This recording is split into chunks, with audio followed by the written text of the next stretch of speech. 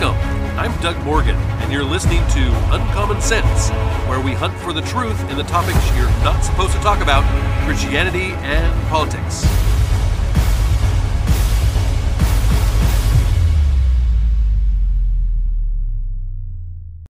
There are two things that come up a lot on this podcast when it comes to Christians and the church. One of those things is the progressive church, and the other is the church withdrawing from society and politics. I believe that we are to be very watchful of both of these polarizing areas. Unfortunately, since these two views are on the opposite ends of things from each other, they drive each other further away from the truth. The progressive church is usually very politically active, and they're driving away from the Bible and biblical teaching in favor of societal norms.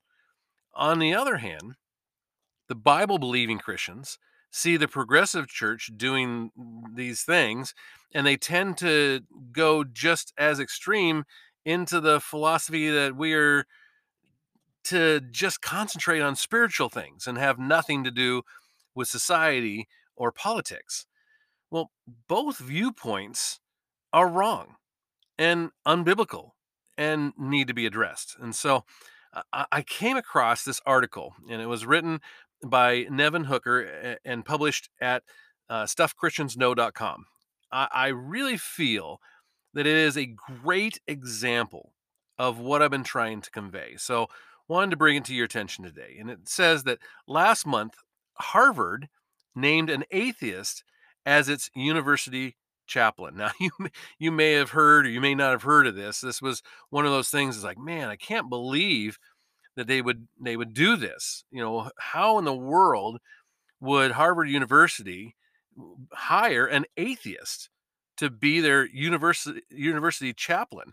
I mean, the chaplain's responsibilities include performing religious rites, conducting worship services, providing confidential counseling, I mean, advising on religious and spiritual and moral matters and that type of thing. There's a lot of different chaplains around.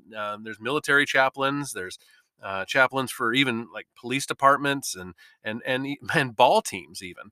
And they basically all kind of do the same thing, and you kind of have to be somebody of faith in order to do that. The fact that any organization would name an atheist as a chaplain is just pretty mind-boggling, to be honest with you. A chaplain is someone that represents the church and spiritual matters, and an atheist is someone that believes that there is no such thing as God, any God.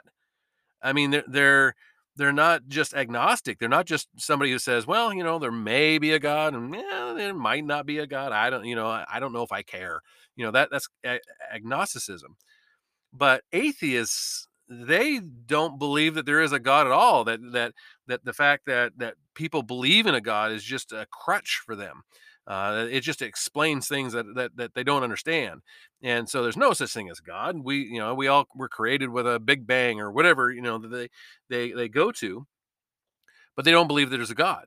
So how can you then help as a chaplain in scenarios where people need counseling and advice on spiritual and religious and moral matters if you're an atheist? The fact that Harvard University would think that an atheist is the best person for the job is a sign of just how woke they have gone. Now, Harvard University was originally founded because the Puritans were concerned that their clergy were well educated. So they wanted to make sure that there wasn't a situation like right now. We take you can look at a lot of different areas of Africa, and because of a lot of different circumstances, including AIDS, there's just a lack of pastors over there, and so you can literally be a pastor by just going through a workbook, and you could actually be a pastor for less than that. I mean, if you've actually been trained through a little workbook that you went through, you're actually you're actually better trained than some pastors in different parts of Africa. And so, and I'm not just picking on Africa. There's a lot of different areas that are this way, but but the Puritans, they felt like they really wanted their clergy to be well educated, and so they named Harvard University after Pastor John Harvard. Harvard University was presided over by a clergyman for 70 years, and this John Harvard, and its original motto was, get this, truth for Christ and the church.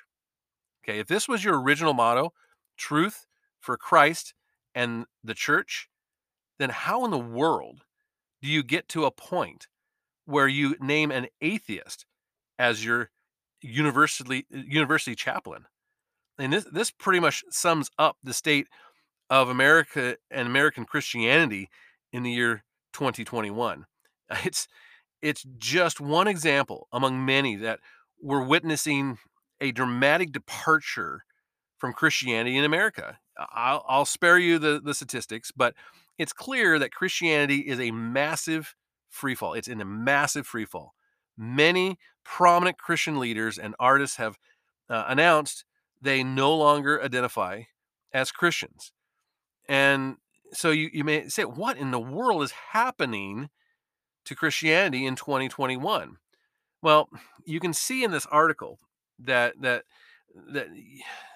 almost the I don't want to say the freak out here, but it is the alarm that's sounding by this individual who is just basically saying, "Wow, look at what's wrong." And yes, we can all do that. We can all say what's wrong, but but how do we handle that? And I think that you're going to see as we continue here some of the things that we should be doing, and some of the things we shouldn't be doing. He continues. He says, "I'd name this crisis in six different ways. Number one, national politics have been elevated above the good news of Jesus," is how he puts it. And he says here, he says, "Everything has become polarized. Christians have embraced false allegiance of political parties in the place of their allegiance to Jesus alone. COVID, the internet, and the volatile political climate have separated the church and Christianity into ideological tribes that have lost sight of their unity in Christ and have separated into their political allegiance, each claiming to be the truth form of and the true form of Christianity. Christians have listened to the allure of worldly voices that encourages someone to centralize their race, ethnicity, class, and political affiliation. Consequently, as Christianity has declined, religion has gone away. We've made a religion out of our politics, is what he says. And he also says, and as Andy Crouch says, when you make an idol out of something, at first it asks for nothing and gives you everything. But in the end, it asks for everything and gives you nothing. So I will say to this that, first of all, you can see what he's trying to say here, that he identifies a problem, but then I think goes about it the wrong way. Since there are those that disagree politically in the church, is what he's saying, then those that are standing up and supporting biblical leaders and ideologies, they're what he's saying is they're elevating politics over Christ. Well, to say it another way, what he's saying is we need to concentrate on spiritual things, not temporal ones. And I would say to that, and then we wonder why our society is turning out the way it is, that it's turning away from God. I mean, you can't say that there's these really bad things happening in our society and say, well, the answer to that is that we need to do things to support church unity and not have anything to do with politics or our society. You can't have it both ways. When the church removes itself from segments of society, it creates a void that is filled with something or someone else. The one of the reasons that there is so much disagreement about politics in the church is that there are those that are finally taking a stand and doing something about their terrible, ungodly leadership that we have in many segments of this country. So to say that we need to maintain unity, I mean, if we are to try to keep the unity within the church by not saying anything about politics, then we don't have unity. We just have one side of the politics of the political realm plain church. I mean, the unity of the church needs to happen when we grow spiritually, when we understand biblical truth, and we are able to work together as a church in order to help our society, in order to help build people and help them grow spiritually and in a greater relationship with Christ. That's what we need to be doing. That's what forms unity. What isn't unity is when we as a church we have so many different ideas and so many different directions that we're going, and we just say nothing to each other, and we just smile and say, how you doing? Well, I'm doing great. How about you? That's not unity. That's plain church. That is a church club. And too many churches today are those things. And then we look around, we say, whoa, can you believe what President so and so did today, or what Governor so and so mandated today, or whatever the case may be. And we just, oh, this is just terrible. Wow, this is awful. I wish somebody would do something about it. That's a club. That's not a church, and it's not a unified church. Is a church that has truth on its side and is affecting its community and is affecting the society in which it resides with biblical truth. And again, I understand that Christians can freak out about a lot of things when it comes to our society, but then how do we respond to that? Do we respond by pulling back and saying, "Well, we shouldn't be having anything to do with that. We shouldn't even be talking about it," or do we say, "You know what? We need to do something about that. We need godly leaders in there. We need people with a moral backbone. That's what we need to be doing." Okay, let me continue. Right? He says, number two, the rise of social media. In his book, Shadows: What the Internet is Doing to Our Brains, Nicholas Carr writes this: imagine combining a mailbox, a newspaper, a TV, a radio, a photo album, a public library, a personal diary, and a boisterous party attended by everyone you know, and then compressing them all into a single small radiant object. And that's what a smartphone represents to us. I kind of like that. It's kind of an interesting viewpoint.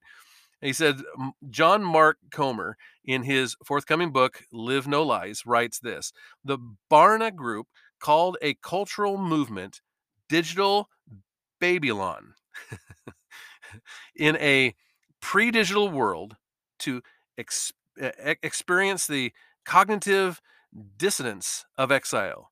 You had to attend a far left university or live in the urban core of a secular city like Portland or LA or London or Berlin. Now all you need to do is have an iPhone and Wi-Fi. So so what he's saying is that we have, whereas before, if you were going to hear these far left type of things and just these crazy ideas, you had to go to basically you had to be in a city where that's where everybody lived. Everybody there was far leftist, like Portland and LA, or you had to go to a university. And now you don't have to do that. You can see all kinds of stuff just simply by getting onto your smartphone. Everyone, he continues, can be exposed to extreme views merely at a few swipes of their iPhones. Social media algorithms are designed to continue to feed us content that keeps us interested in clicking. And often that means the content we consume becomes more and more extreme. Now, I would say that yes, that does happen, and we have We have seen this mentality for a long time now. It's basically insert a technology here that the church seems to think is bad. And then they just go about condemning it. So if it's new technology in some way, they they're totally against it. And I think that's dangerous. I mean, oftentimes a lot of people don't know, but the evening service in churches, one of the things that really got that going was the invention of electric lights. And there were churches that said, "You know what? We're gonna use that technology, and we're gonna go ahead and install these electric lights into our church, and then we can have evening services. People will come out from a long ways to kinda see this and be a part of that." And it brought a lot of people to church. They used the technology of the day to be able to reach more people, but that's not really what our churches oftentimes do today. Social media can be a bigger part of people's lives than it should. I will acknowledge that. Of course, that's the case. But just because we have a greater way of communicating than ever before does not mean that it's bad. It can make it harder to keep blinders on for those people that that everyone in the church thinks the same way. So if people think that, hey, we need to all be in unity, and we need to all be thinking the same way. Well, it's going to make it harder for those type of people to think that that's a good thing. But it basically is just a different form of communication. But how many people have access to the Bible and biblical teaching now than they ever have before because of our smartphones? I have the Bible that I read out of, more times than not, right on my phone in the version I want. The translation that's best for me. That's awesome, and that has helped. I was a youth pastor when a lot of the Bible started to go online. And I would, when the senior pastor would say, "Okay, go ahead," and he'd be preaching, and he'd say, "Okay, go ahead and turn to this passage." I would whip out my phone, and I would do that. Well, he pulled me aside one time, and he said, "Hey, I know you're probably not online and looking at your football team and the fantasy league thing or whatever, but a lot of people don't know that, so I'm going to ask you to bring a physical Bible and not use the one on your phone." And I thought that was the craziest thing, because here is an opportunity for us to use technology in a really good way. And because there are people that just don't really care for that, and they're going to look down on you, we can't use it in the church. I think that's wrong. And I have had several friends and acquaintances and family members block me on social media because I asked a question about one of their posts, or I posted something that they did not agree with. And I believe open and honest communication can be hard. And sometimes there's going to be people that just can't keep themselves from being offended. And it's okay. It's okay if they do that. If they're not mature enough to have a mature conversation and discussion with someone of a different political persuasion than them, then go ahead and make it so that you can't get offended. Go ahead and block that person. That's okay. But when it comes right down to it, this is just simply another form of communication, and how we use it is what matters. All right, keep on going. Number 3, American Christians have uncritically abandoned biblical justice in favor of social justice. Now, social justice in today's terminology means equality of outcome rather than equality of opportunity. We did a whole podcast on this, of equality versus equity, and what the terminology, it definitely means two different things. Equality of outcome is completely different than equality of opportunity. It means waking up to the point where you see systemic injustices everywhere when you want equality of outcome. Now, I I I definitely, um, I definitely have seen this shift here in this article, and we're starting to see the other side of the coin. I completely agree with Mr. Hooker here. Way too many Christians have fallen into the trap of putting societal truth in front of biblical truth. This often happens when you don't know what biblical truth is. So you listen to someone say something that sounds good and can't compare it to the word because you don't know the word. And he says that Thaddeus Williams recently wrote a great book called Confronting Injustice Without Compromising Truth: 12 Questions Christians Should Ask About Societal Justice. In the book, Williams differentiates between social justice, A, or biblical justice, and social justice, B, an unbiblical uh, imitation that is society derivative. Now, biblical justice is giving others their due, is horizontal as well as vertical, seeing human identity as functionally fallen or sinful, because we're saved by grace. We have no ground to judge or to think we're better than anyone else in areas of race, class, or gender. That's biblical truth.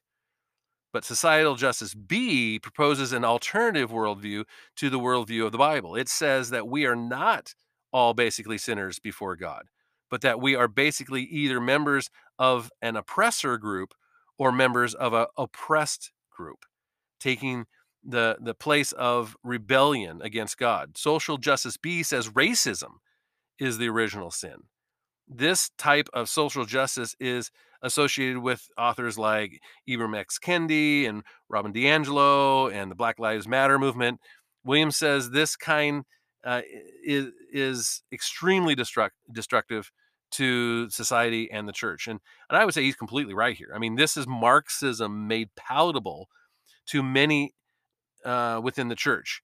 It is just as destructive in the church as it is in the political arena. I know of many people that call themselves Christians that are completely convinced that if you have white skin, that you are an oppressor and benefit from our racist society.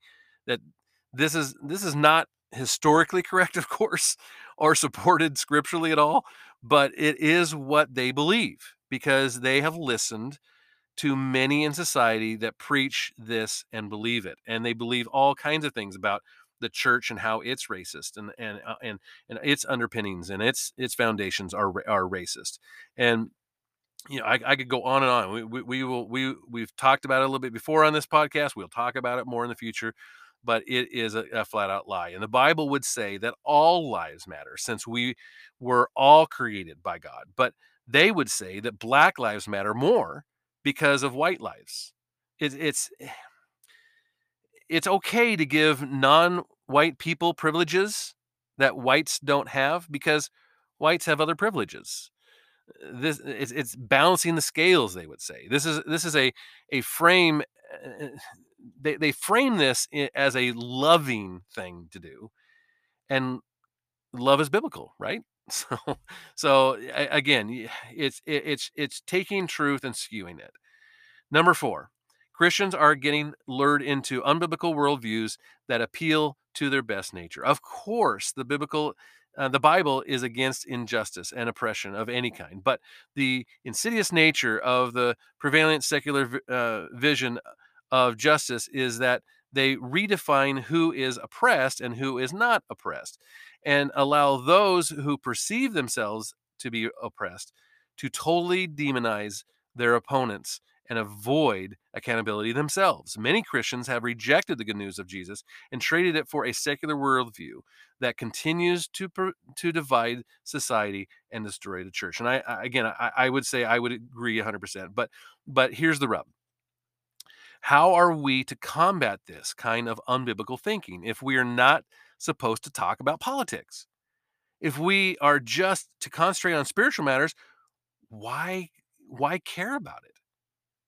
Because it does matter, and we should be talking about it, and we should be involved in our society and government. We can no longer stay silent for the sake of unity in the church. All right, number 5, many Christians have rejected sexual norms that used to be clear in the Bible. Christians have rejected God's created order in favor of what's culturally popular. Our culture is continuing to embrace forms of new kind of agnosticism that seeks to dissolve the nuclear family, divide up God's people, and reject God's good creation. God's created order of marriage as being something that only takes place between a male and a female is something that is ridiculed in our culture. And not only that, but if you don't embrace the modern view that God's order should be deconstructed, then you're labeled a bigot. Similarly, the postmodern worldview of our culture says that our identity is only found from looking inward. And once you decide what that is, society has to cater to you. This worldview rejects God's view of sexuality, saying that men and women are not basically any different from each other, and that says that says we shouldn't discriminate by refusing a man who wants to compete against a female in the Olympics. That says that gender is fluid and I can decide whatever I want it to be. That's Gnosticism, and in rejecting what God has created in favor of a secret knowledge that must be discovered, right? So I would say this is just leftism in the church. If you disagree, then or you want to have a conversation, even just to have a conversation about it, then you are ignorant. You're an ignorant racist bigot, in fact. And communication is a bad thing unless you are saying what you are supposed to say. Independent thought and rational thinking is unbiblical, and unity wrapped in love is the most important desire that we're to have. It's all part of the same thing. And he says, lastly, that everything is porn. Everything in our culture has been reduced to dopamine and clickbait. Add to the reality that nothing is taken seriously anymore. Everything is a meme. Teenagers are allowing their worldviews to be formed by other disgruntled teenagers on TikTok. And because this clickbait world that has hijacked our attention spans, few people have tolerance for long, nuanced discussions about theological issues. Instead, whatever the latest hot take is that goes viral controls the public discussion, and there's very little room for natural discussions. Outrage porn dominates our social media feeds. We've forgotten how to silence ourselves and live in solitude. We're glued to our phones 12 hours a day. Outrage is what sells, gets clicks, gives people that dopamine hit. Algorithm feeds us with more and more extreme content and affirm our pre-chosen opinions and ideologies, and we've all become addicts to the internet. And I'd say, it goes with the universal truth that we learn we learn and grow the most in hard times. And I believe the church in the U.S. has not really had that many hard times for a while, and now we're starting to see the reverse of that. Now, the article goes on, and we don't have time. You can go read it yourself or whatever. But he goes from here into some historically speaking things that are probably coming to the church as far as hard times, and we can see some of these things. We can see that we many times trade the news for the Bible. We watch the news a lot more than we read the Bible. We should pray a lot more. We should be doing nice things for our neighbors, and just putting actions to what we say. But I will say this: the reason I wanted to bring this to you today was that I felt it was a great example of showing the extremes. Let's not find ourselves on either end. We need to make sure that we are not looking at society for biblical truth. At the same time, let's not look at society and build walls around ourselves and have nothing to do with it. Both are just as wrong and need to be addressed. And you may agree and you may disagree. Would love to hear from you. And you can always go to uncommonsensepodcast.com. Thank you very much for listening. This podcast is a production of Morganite Communications.